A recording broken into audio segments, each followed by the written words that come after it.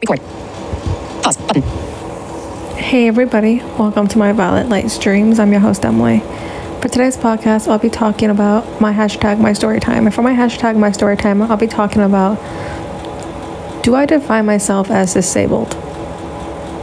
This is a very good question, and for people that do not know me or they do not know about my blindness at all, they may define me as disabled. But do I define myself as disabled? I do not.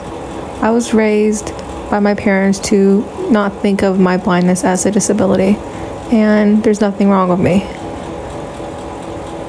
Yes, I'm completely blind, and I was visually impaired, but those are just what I am. They have no effect on who I am as an actual person, and there's so many things that are great about me. Just because I'm known for completely blind does not mean I am disabled or not capable of such.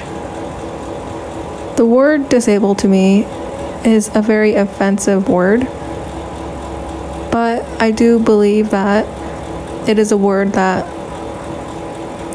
people use to define people such like myself that are completely blind or visually impaired or low vision, whatever you prefer to call me. But for myself, I'm completely blind. I do not think of myself as disabled or that I have a disability. And I do not like to think that I have a disability or I am disabled. But in the real world, people will define me as that. And that's their opinions and that's what they will think of me. But I know for myself I'm not disabled or not able to do certain things. Thank you guys for listening to my podcast today. Today's podcast is about hashtag my story time. Do I define myself as disabled? If you guys found this podcast, this episode to be educational and helpful to you, please feel free to share this podcast to your family and friends. Thank you guys for listening to my podcast today. Mic is on. Button.